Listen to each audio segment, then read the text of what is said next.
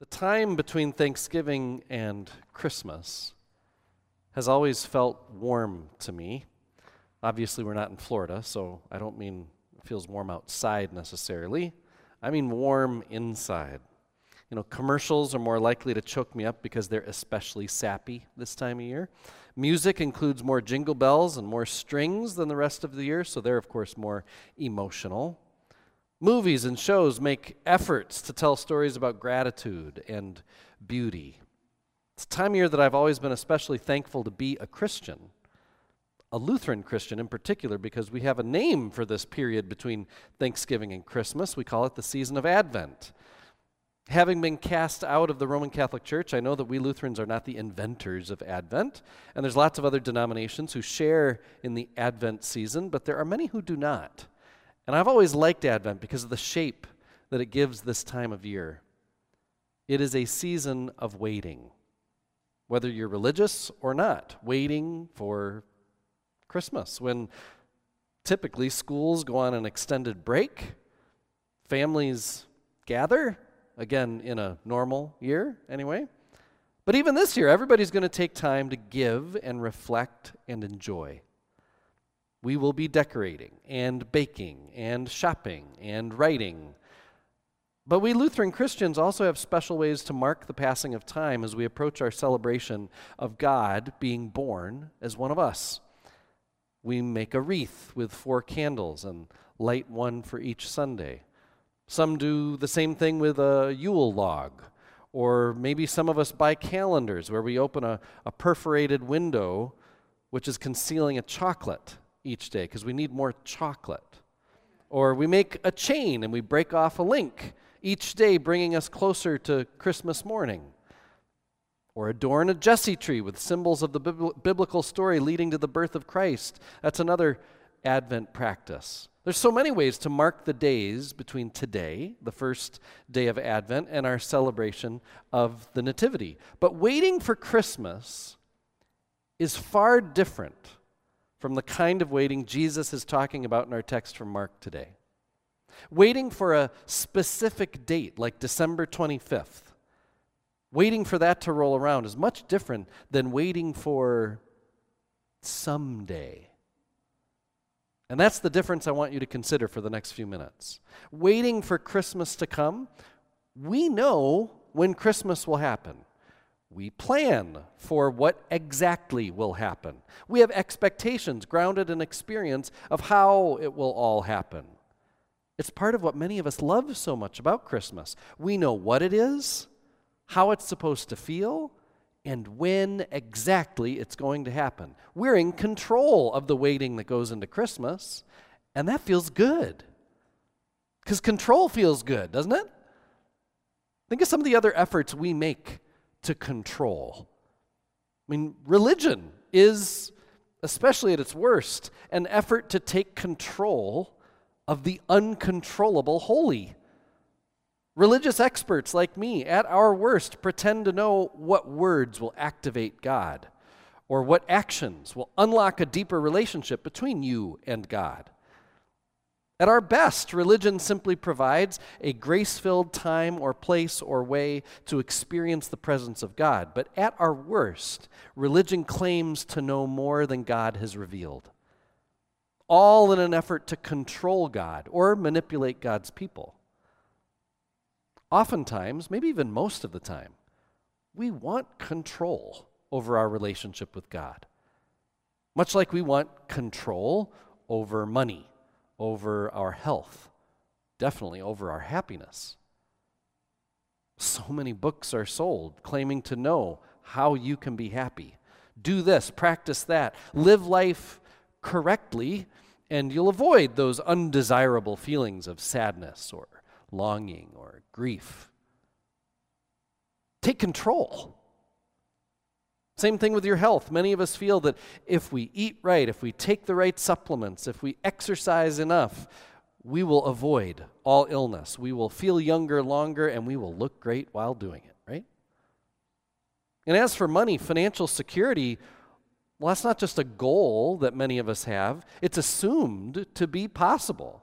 Just be smart, work hard, That's why many of us, when we hear about or see poverty, one of our thoughts is, they must not be very smart, right? They must not work hard enough. They should control their money better. We like to think we can control things. It's an overwhelmingly tempting idea to believe in, especially in the United States of America in the 21st century. I mean, we are descendants of brave women and men who took control of their country from the greatest power on earth. You know, the King of England doesn't control us, they said. We control ourselves.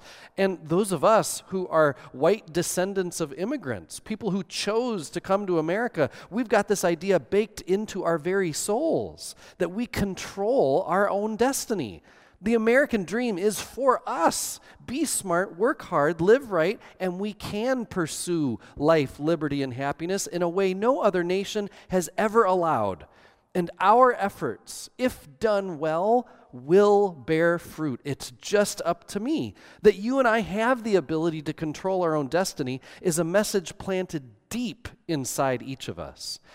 And there are so many examples that we can point to make it look like control is indeed possible. We've won almost every war we've fought in. We've invented almost every useful thing we can think of, from the atomic bomb to rocket ships that brought humans to the moon and back.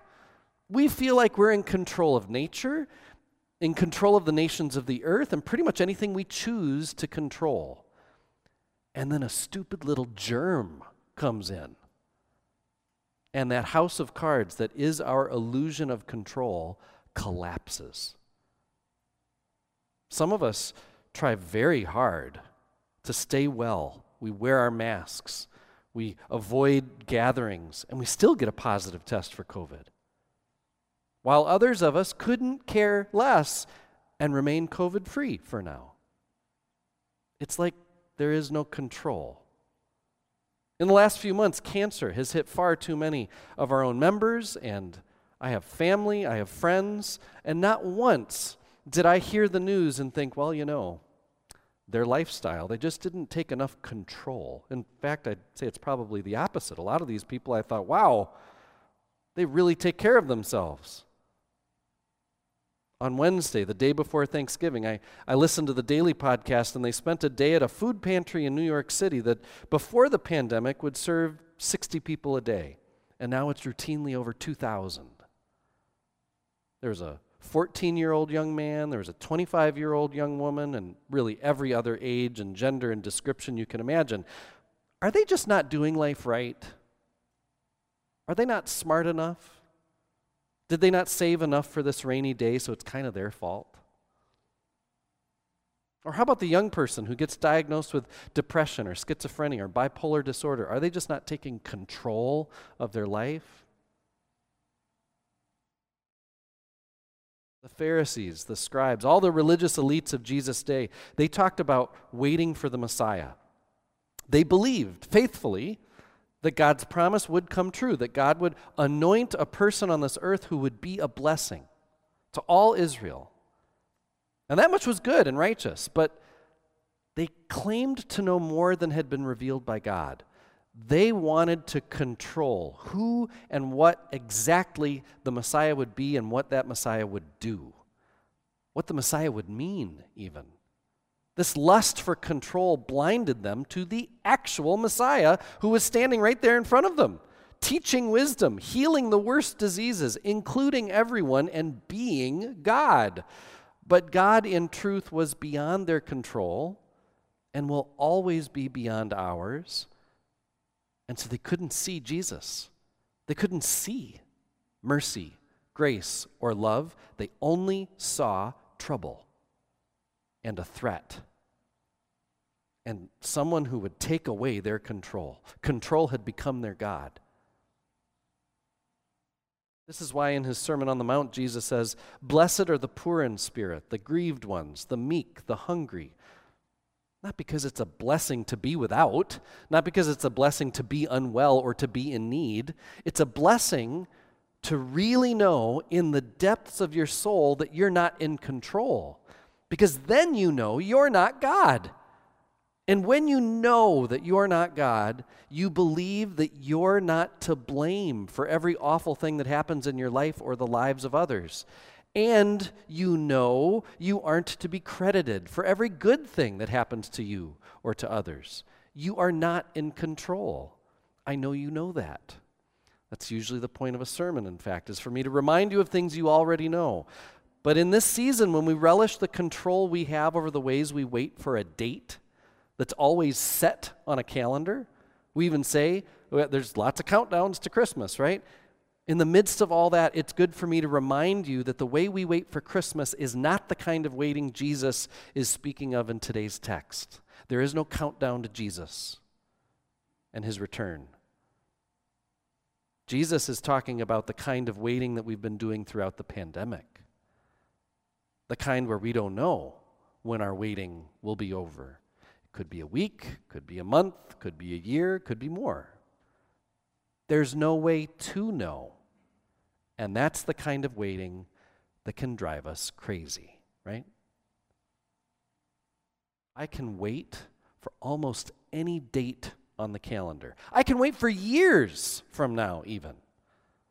Just tell me the date and I will calibrate my patience. I remember starting seminary and looking at the graduation date, which was 4 years away. That was fine. I knew where the end was. But a dateless time, someday, that could be today or 50 years from now? How do we wait for something like that? First thing, by admitting we aren't in control. There's nothing I can do to know when. There's nothing I can do to pull the time closer. According to Jesus, my task is to not figure out when exactly. My task is not to make it come faster. We Christians who seek to follow Jesus are called to simply wait faithfully.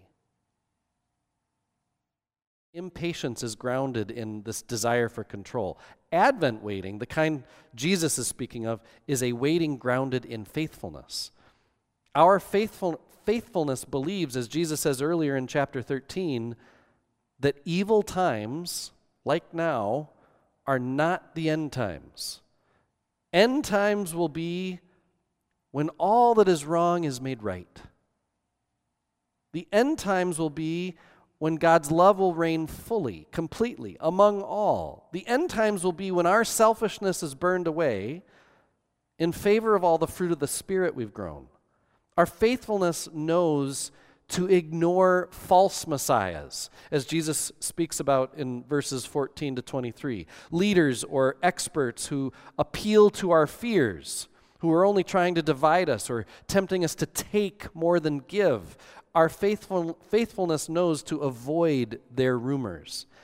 Faithful waiting believes that God will reign for certain, but we can't control when.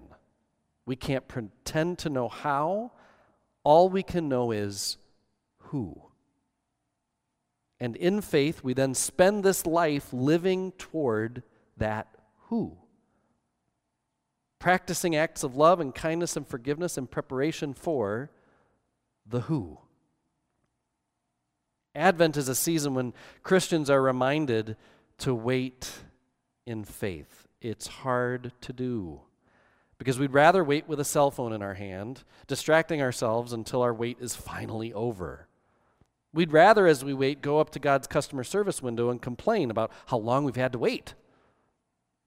Or we'd rather remain happily oblivious to what's broken in this world. Ignore the injustice and the hunger and the need and everything else, and there won't be anything really to wait for. Just enjoy. Enjoy your illusion of control until that illusion disappears, because control is a lie. The faith of Jesus is the truth. And this Advent, I invite us all to live out of control and deeper into faith, calling out to God in confidence. Come, O come, Emmanuel. Amen.